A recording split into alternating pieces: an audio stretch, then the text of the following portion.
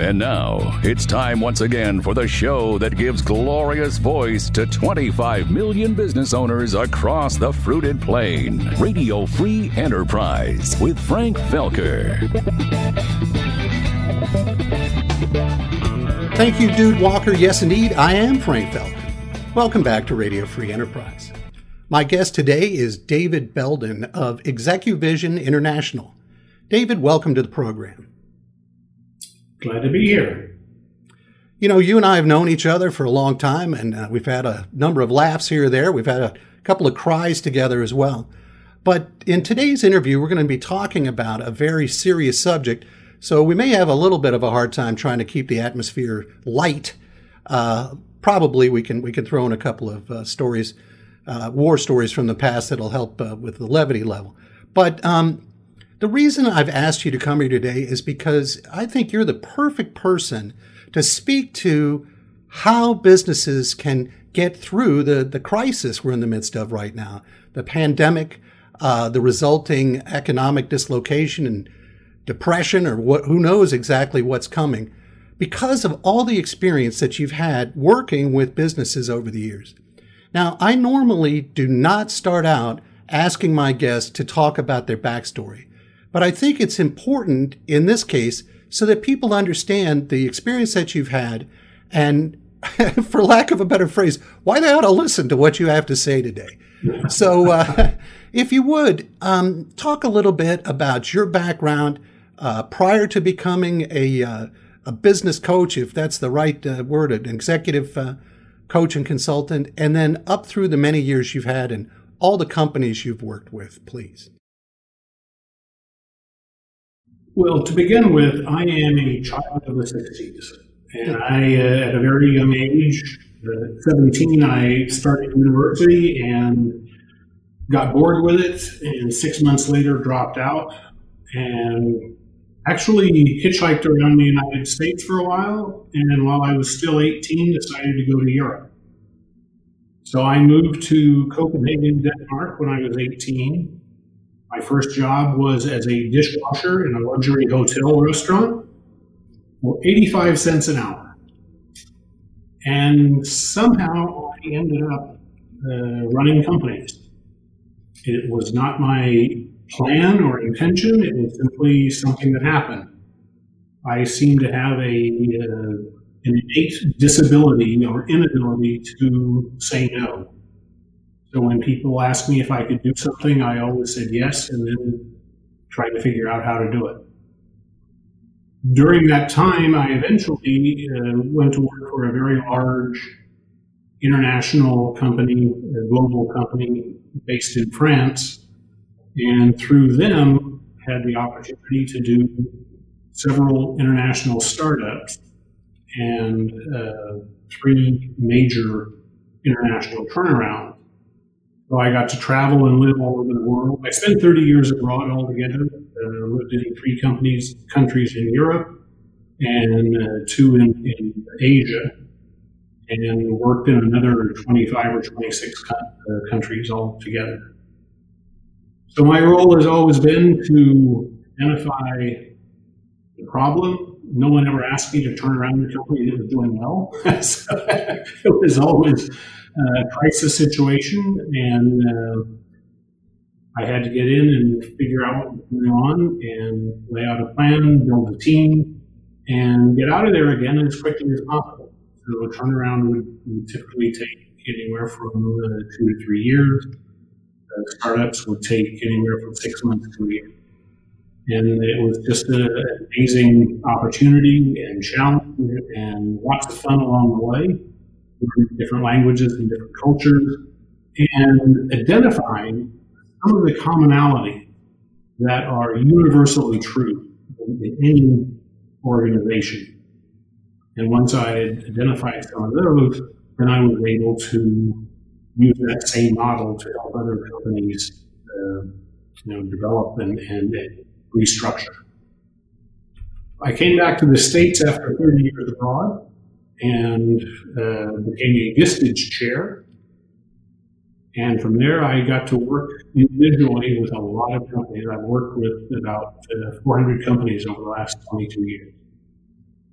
And that's where you and I first met when you were a Vistage chair, and I was one of your CEOs in the group, peer group, and also the direct counseling and consulting that you did to me as I was trying to get a startup off the ground right around the year 2000 during the .com era.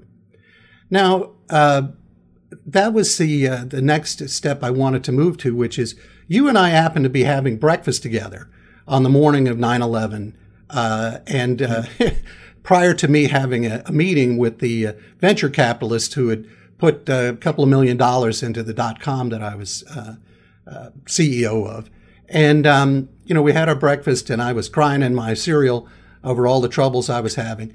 And then you and I stood up and we went to pay for our breakfast. And as I recall, we walked up to the cashier and they had television monitors on the wall above the cash register. And my recollection is I looked up and saw the first tower smoking and on fire. And just as we walked up, the second plane hit the second tower. And from that moment forward, everyone remembers where they were at that time. Everyone's life was changed, and certainly it had a dramatically negative impact on business. What you and I have talked about is trying to take lessons from the experience of 9/11. And you told me in a pre-interview meeting that you believe a more apt analogy is the financial crisis of 2008. Can you tell us about, as you said, you've worked with over 400 companies. What exactly were you up to at that time? Let's say 9/11. How many companies were you working with? What types of companies and that type of thing? Right. So I had two Vistage groups, peer groups for CEOs, and altogether I had 32 members, so two groups of 16. And they were very, very diverse groups, very diverse companies, both in terms of age of the CEO, types of business, gender diversity, ethnic diversity. All of my groups were always just a composite of the entire business community. So some of them were large corporations, some were small startups, just a wide range representing everything in American business. Okay. And what would you say in general was the impact of 9/11 on these individual companies? The immediate impact was simply the shock and denial and the unbelievable effect that it had nationally, politically, socially. People were really confused and just no longer felt safe, no longer felt that there was the security that they had always come to expect.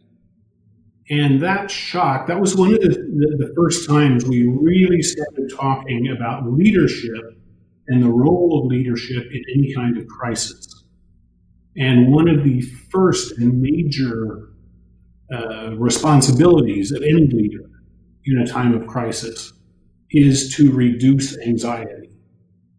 Even though we as leaders are feeling anxious, we cannot allow that anxiety to permeate the organization.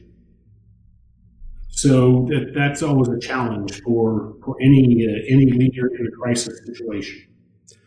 What might you suggest to business leaders who are faced with this task of trying to reduce anxiety as far as any steps that they can take during this crisis? Well, the first thing is that we have to admit that we're in a crisis. The original meaning of the word crisis is turning point. So in any crisis, we have the choice of either attempting to return to what was or turning toward a new future. And people need to know that the leader has a plan. I'm not suggesting that we say that everything's okay, don't worry, just trust us.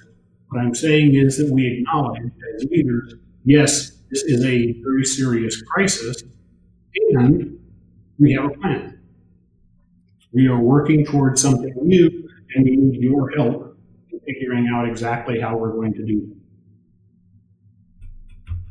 it. That's great. That's great advice, and something that I think, although difficult, can be done very quickly by a leader who chooses to do that, chooses to make that choice, if you will, of stepping up to the plate and providing some direction. Oftentimes, so people decide they're not going to step up to the plate, and unfortunately, we've seen a number of examples of that recently. Now, yes. You had said, I had really thought that we could have this great comparison and contrast between 9/11 and the current situation. But in our discussion, as I mentioned, you said that you think there's a more direct analogy between what's going on right now with the financial crisis of 2008. Let's start with why you believe that's the case. Well, 9/11 was a very American event. It was very specific to America. It had devastating impact for a short time, and we recovered quickly from it. There was some leadership, there was some direction forward, and people felt that things were being taken care of. The economic collapse of 2008 was global. It was the entire world economy that suddenly collapsed. It was an incredibly serious situation, and the stock market was halved in one day, and suddenly we had to adjust to this new reality. It required that every company immediately began to look at their foundations. At that time, I had 32 Visage members. We all got together and started talking about what needed to be done. Every company did the same thing. They reduced staff, actually got rid of people they didn't need, because when times are good, we always keep people on. It's easier to keep people on than fire the people who aren't really producing. So every company had these people, got rid of them, got really back to core business, got really focused on what business are we really in? What is it we actually do? What service do we provide that people still need? And then we consciously made an effort within the group to transfer all fixed costs to variable costs. So, for example, one of the companies in my group had 8 people in their marketing department. At the end of 2008, when we really started getting serious about this, he reduced that to just one person in the company managing outsourced marketing. So one person to manage outside resources, which then became a variable cost, where he was only paying for what he was actually receiving. All companies did that in 2008 and 2009. That's why we had a jobless recovery. When the economy started to improve, companies realized they didn't need nearly as many people in their organizations. And that is exactly what is going to happen now. Let me... jobs are such an important topic in the mix here. Yeah. It's so difficult to let somebody go, whether it's good times or bad. It's a human connection or disconnection and breaking. You and I both know how difficult it is to let somebody go, whether it's a layoff or firing or what have you. That's something, as you mentioned, this is something that leaders today, business leaders, have to face up to. They may have to make job cuts on a large scale. It's so hard.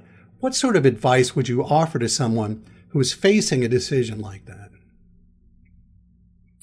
So the first thing to recognize is that profit covers a wealth of sin. So when we are doing well, every organization keeps people on who don't really belong in the organization. And it's simply easier to keep them than to have these serious conversations and to let people go. So the first thing that happens in a crisis is we look at all the people who we know don't really belong in the organization, they're not really contributing, and we let them go. And then we have to look seriously at people who we can actually do without. Even though they're high producers, they are loyal and everything else. And we have to make a really serious decision. I believe that it's been my fundamental belief about organizations is that the leader of an organization has more responsibility to the organization than to any individual. So we have to be really honest with ourselves and say, who are the people that we need to survive, and who are the people that we can at least temporarily let go? And those are gut-wrenching and horrible decisions to have to make. That's what keeps us awake at night. That's what makes leadership so difficult. The true leadership is making sure that the organization survives. That makes a lot of sense. Your commitment, your responsibility is to the organization first. I know there's a lot of layers to that onion of human resources and legalities and so forth of letting somebody go. But is there anything in particular that somebody, a boss, a leader should keep in mind when they're having that human transaction with somebody they're letting go? So the tone of voice they should use, the approach, trying to be fair. What is just one thing or whatever you got that can make it a little bit easier for both people on either side of that conversation? Well, one of the things depends, of course, on the situation. If this is a situation where you are actually doing a reduction in force and you are actually letting several people go, when I had to do that in turnarounds that I did, I brought all of those people together. And that might be 10 people. And I would explain to them why they all would be let go. It was not about them individually. It was not that they weren't good people and that they weren't competent. It was simply the organization could no longer afford to have them on board. And that was never easy. It was the worst thing that we do as leaders, and it was necessary. And I actually found that most people accepted that quite well. I mean, people would ask, why me? Why not someone else? And I was honest with them and said, the other people were keeping have some skills and some experience that you don't have. And we need them in the organization right now. And at the moment, we simply can't afford to have you here. That's great advice. Another point you brought up is getting the leader to, and through their organization, to focus more finely on what is their actual mission, what does this business do, and so forth. Paint a picture for us of what does that mean? If you could give an example, you don't have to name names, of a certain company or a certain industry that might have strayed a little bit from the straight line of what they're supposed to be doing, and then how they got that turned around and got themselves better focused. Yeah. What happens typically in organizations, and a lot of the companies that I've worked with are founder-owned organizations or family business. And originally, people understood completely. The founders, the family understood why they were in the business they were in. And then over time, as the organization grows, we forget to tell people that. We forget why we're actually in business and what business we're actually in. So in a crisis situation, we have to go back and look at that. And we actually, in my Vistage groups, almost annually did a review, which is called, What Business Are We Really In? And then we had to talk about what are the value adds that we have in this company? What are the differentiators in this company that would inspire people to buy our product or service? And then trying to identify exactly how that becomes important in a time when people are saving money and no longer buying all kinds of frivolous things. Why would they still buy from us? And that's a really, really hard exercise to go through, because everyone sort of has a myth in the back of their mind about what the company is all about. And they've forgotten that, first of all, they haven't really defined it, and secondly, other people in the company have no idea that that myth exists. Now, can you explain, I understand what you just said, but how does that help during a time of crisis? How is that beneficial for the organization at that time? The most important thing in any company at any time is that people have clarity of vision. What is this company about? Why does this company even exist?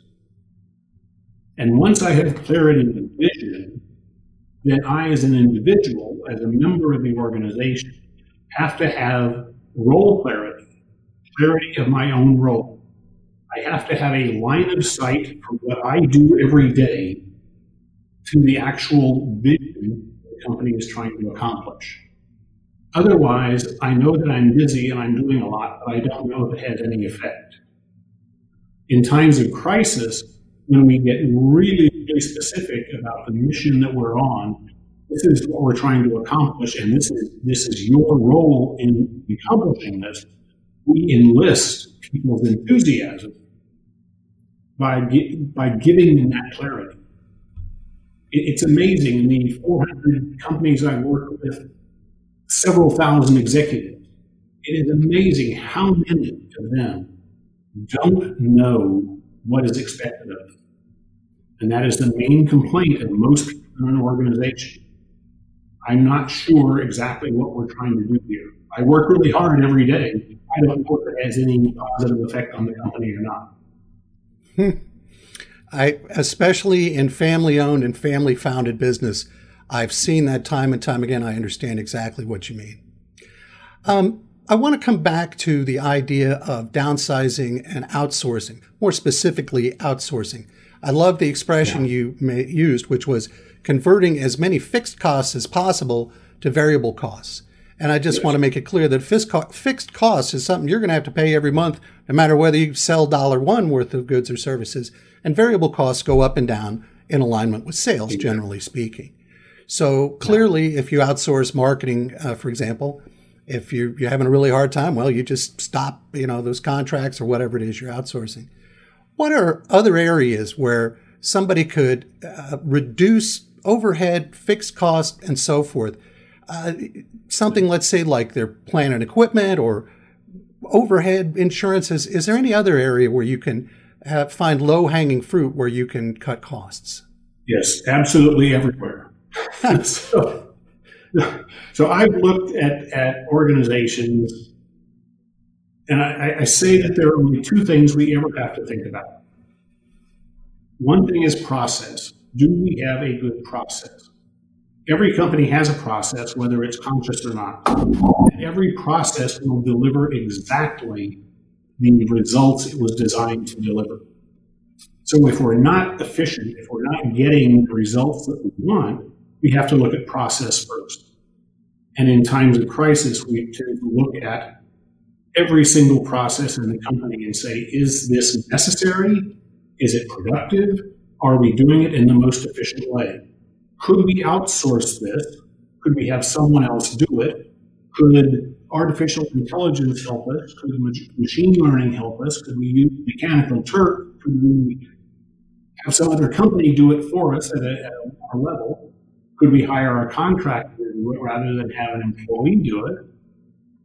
So that's the first piece of it, is to look constantly at every single step in your process, the workflow analysis, and eliminate all of the repetitive work being done. And I did that in turnaround. That was the first thing we always had to do. So the first thing is to really get that focus down to, are we doing only the essential work? And then we find that, okay, we have some people here that we can actually let go. Maybe we can hire them as contractors. We're not going to have them as a fixed cost any longer. Now, what this then flows out to is we don't need as much real estate. We don't have as many people. We don't need as large an office as we used to have. Is there anything we can do with extra office space we have? Do we actually need the company? Now, one of the things that's happening in the crisis is that people are now working remotely. For years, companies have said, we can't have people work remotely because we need them in the office. We need to be able to check on what they're doing. And we don't actually trust they will put in 8 hours a day if they're not here. Right. And now we're finding that it doesn't matter if they work 8 hours a day, as long as they deliver the product and the results that we need. So we start looking again at, what do we actually need in the office? Do we need this much office space? Inc. Magazine just did a survey of people who have been working remotely, and 72% of them said they did not want to come back to the office the way they had been before.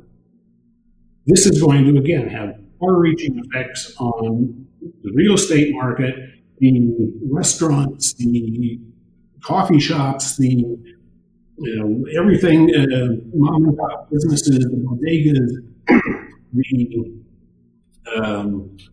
the cleaners, the dry cleaners, all of those small ancillary businesses that support people working in offices is simply going to disappear. And this is going to have a very far-reaching, long-term effect on the entire economy. That's very painful to think about. Now, you Financial Times, 40% of the jobs are not coming back. Right. 42% of the jobs that are lost at the moment are not going to be, just simply not going to exist. That's a big number. People are figuring out better ways of doing things. You, in terms of people working remotely and trusting whether or not they're getting any work done, I love the expression, don't confuse activity with production. Just because somebody's at the office and they're staring into their computer screen doesn't mean that they're doing anything productive. No. But you brought up the big word, the T word, trust, in a previous conversation we're having. And you told me about how important trust is in this period of time. Just rather than me trying to synopsize what you've said, why don't you say it? You can say it a lot better than me. A friend of mine, Dan Pink, has written some really wonderful books about leadership and organizational structure, talks about the results-only work environment, where we no longer care where or when people do their job. We only care about the results that they produce. And his emphasis is that we have to be very, very careful to clearly explain the expectations we have. And once we have those expectations clear with the employee, this is what you need to deliver, this quality, this quantity at this time. Then we have to figure out, how do we measure that? If I give you a project that is going to take 6 months, I can't wait until month number 5 to find out that you're going to actually deliver it late. So I have to have, as a manager, I have to have some metric that I can see that you're actually hitting milestones on what. So very clear expectation, very clear measurement, so that I can tell remotely whether or not you are living up to the agreement that we made. If we don't have those things, then everyone is going to be anxious. And what it requires on my part is that once we've established those metrics and those expectations, that you will actually live up to it. I have to trust you to do that. And one of the major challenges, especially in founder-owned businesses, is learning to trust people, learning to delegate. Many of us who have our own businesses because we didn't trust people. We were really good at doing what we do, and if we want to keep doing that, we have a really hard time delegating. One of the reasons founder-owned businesses don't grow is we don't delegate. So this all ties into, we are now being forced, against our will, but we are being forced to have much more trust in individuals to get the work done in their own way, on their own time, without us looking over their shoulder. And we, as leaders, have to figure out a way to measure that. I used to actually ask people to tell me how they would like to be measured. Oh, I like Once that. we had discussed it, and the outcome they were to deliver, and I would ask them, how will I be comfortable? What things do you think I should be measuring with you so that I would be comfortable that you're actually making progress? That's great advice. I really like that. Now, you had told me about an organization called Trust Across America. Yes. Is this something that could be helpful to business leaders who are trying to find their way through this crisis? Yes, Trust Across America is focused primarily on internal trust, not on. When companies talk about trust, they often talk about do our customers trust us? And that's more public relations and branding than actual trust. When I talk about trust, and when Trust Across America focuses on trust, it's internal. Does the organization, the people in the organization, trust other people in the organization? And they have developed an excellent, very, very quick survey so that the entire company can take a survey and report back on their level of trust in the organization. And then we can take that real-time data and work with the executive team to say, okay, here are the results. It measures things like accountability and integrity, and transparency, honesty, and you get some real-time data about the state of the company. And I will tell you, I've used it several times in several companies, and universally, the first thing that the CEO or the executive team will say is, that can't possibly be true. I say, well, here's the data. You can believe it or not. This is what people are saying at this moment in time. Interesting. So the idea of being able to take a snapshot of where you are right now in terms of trust is critically important. I think more important now than ever before because people are really worried. Yeah. Yeah, and it ties together with the leadership part. Each of the employees, everybody, whether they're a leader or a follower, what they do, we're all scared. We don't know what's going on with the virus. Yeah. We don't know what's coming economically. We don't know what's going to happen with our industry. I mean, there's just so many unknowns that bringing together leadership with trust, it's just, if nothing else, it's going to help people sleep better at night, which is bound to improve productivity. And yet, as you mentioned, trust is not something that comes naturally to most entrepreneurs. And leadership is something that very few of us are born with inherently, but virtually anyone can step into that role. And perhaps this level of crisis will be sufficient to motivate people to do that. Yes, and it requires a different type of leadership. I mean, if you are running a stable company in manufacturing, for example, and you have good process and you have standard operating procedures and you have a very good organizational structure where everybody knows their place, that works wonderfully in a stable environment. We are no longer in a stable environment. It's the equivalent to the military, where you have the regular army and then you have the Green Berets. The flag behind me is from my son with the Green Beret. The Green Berets go out and take on missions that everyone thinks were impossible because that's their job. They're always looking around the corner. They're always looking at what could happen. They're looking at doing scenario planning constantly to say, these are the contingencies we need to look at. And everything they do, these small teams of totally dedicated people, everything they do is based on absolute trust in everyone else on the team. That's a totally different type of organization than the standard organization where everything is command and control. Now, David, we're just about out of time. I think we could talk about this for a week probably, and I'm sure you would have enough information and wisdom to share with us to fill up that week. But with that in mind, if somebody wanted to learn more from you, about you, perhaps contact you to work with you and have you help them help their company, what's the best way for them to reach out? Well, they can contact me through my website. There's a contact section there. The website gives some ideas about the type of work we do, and I would be happy to talk with people. For me, what is most important at this stage of my life is working with companies that are truly focused on transformation, where they realize that something massive and important has to change, and helping them think through what that actually means, both for the senior executive team and for employees. So I would be happy to talk with people who are interested in that. let's have a chat and see where it goes from there. I will put a link to your website in the show notes for viewers and listeners. Goodness only knows where you may be watching this or listening to this.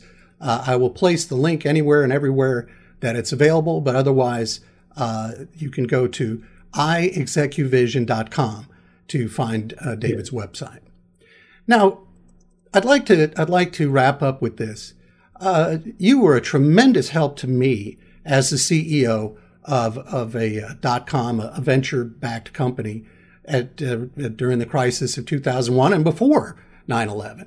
And many people could benefit from that as well during this time. I mean, we just mentioned working with you, but whatever. There are a lot of people who may not want to take that step, but still could benefit from coaching and having being involved with a peer group and so forth. How could either coaching and or peer group membership help somebody during a crisis like this? We all need people who are outside of our own sphere of influence. And especially the higher up you are in the organization, the more important it is to have someone who is helping you see what you're doing. I was a member of the peer group before I became a chair of one. And as a member, the most important thing that I ever learned from them was how I showed up to other people. I thought that I was making a certain type of impression, and my peers told me that that was not true. And they helped me understand that I was not communicating as effectively as I could have been because I was, in their view, a bit too arrogant. A bit too what? A bit too arrogant. Oh, I see. Mm-hmm. So, having someone actually hold up a mirror, having someone ask you what if, having someone work with you around not knowing what to do, but helping you understand why you're not doing it. Almost all of the people that I've worked with know what they need to be doing. They're just not doing it. So having someone on the outside helping hold you accountable is a tremendous advantage. Without a doubt. And I recall that accountability and that outside perspective I got in spades, not only from you, but also from my peers in the group. So I do think, and although it's not generally free or even inexpensive to join a group like that, it could well be the best money a founder or leader in the business world could invest right now. Yes, absolutely. David Belden, thank you so much for joining me today. Thanks, Frank. I really enjoyed having a chance to talk with you. Thanks again to David Belden, and thank you for joining us. Until next time, I'm Frank Felker saying, I'll see you on the radio. Forgiving your entrepreneurial sins with a gentle wave of his microphone, here's Frank Felker.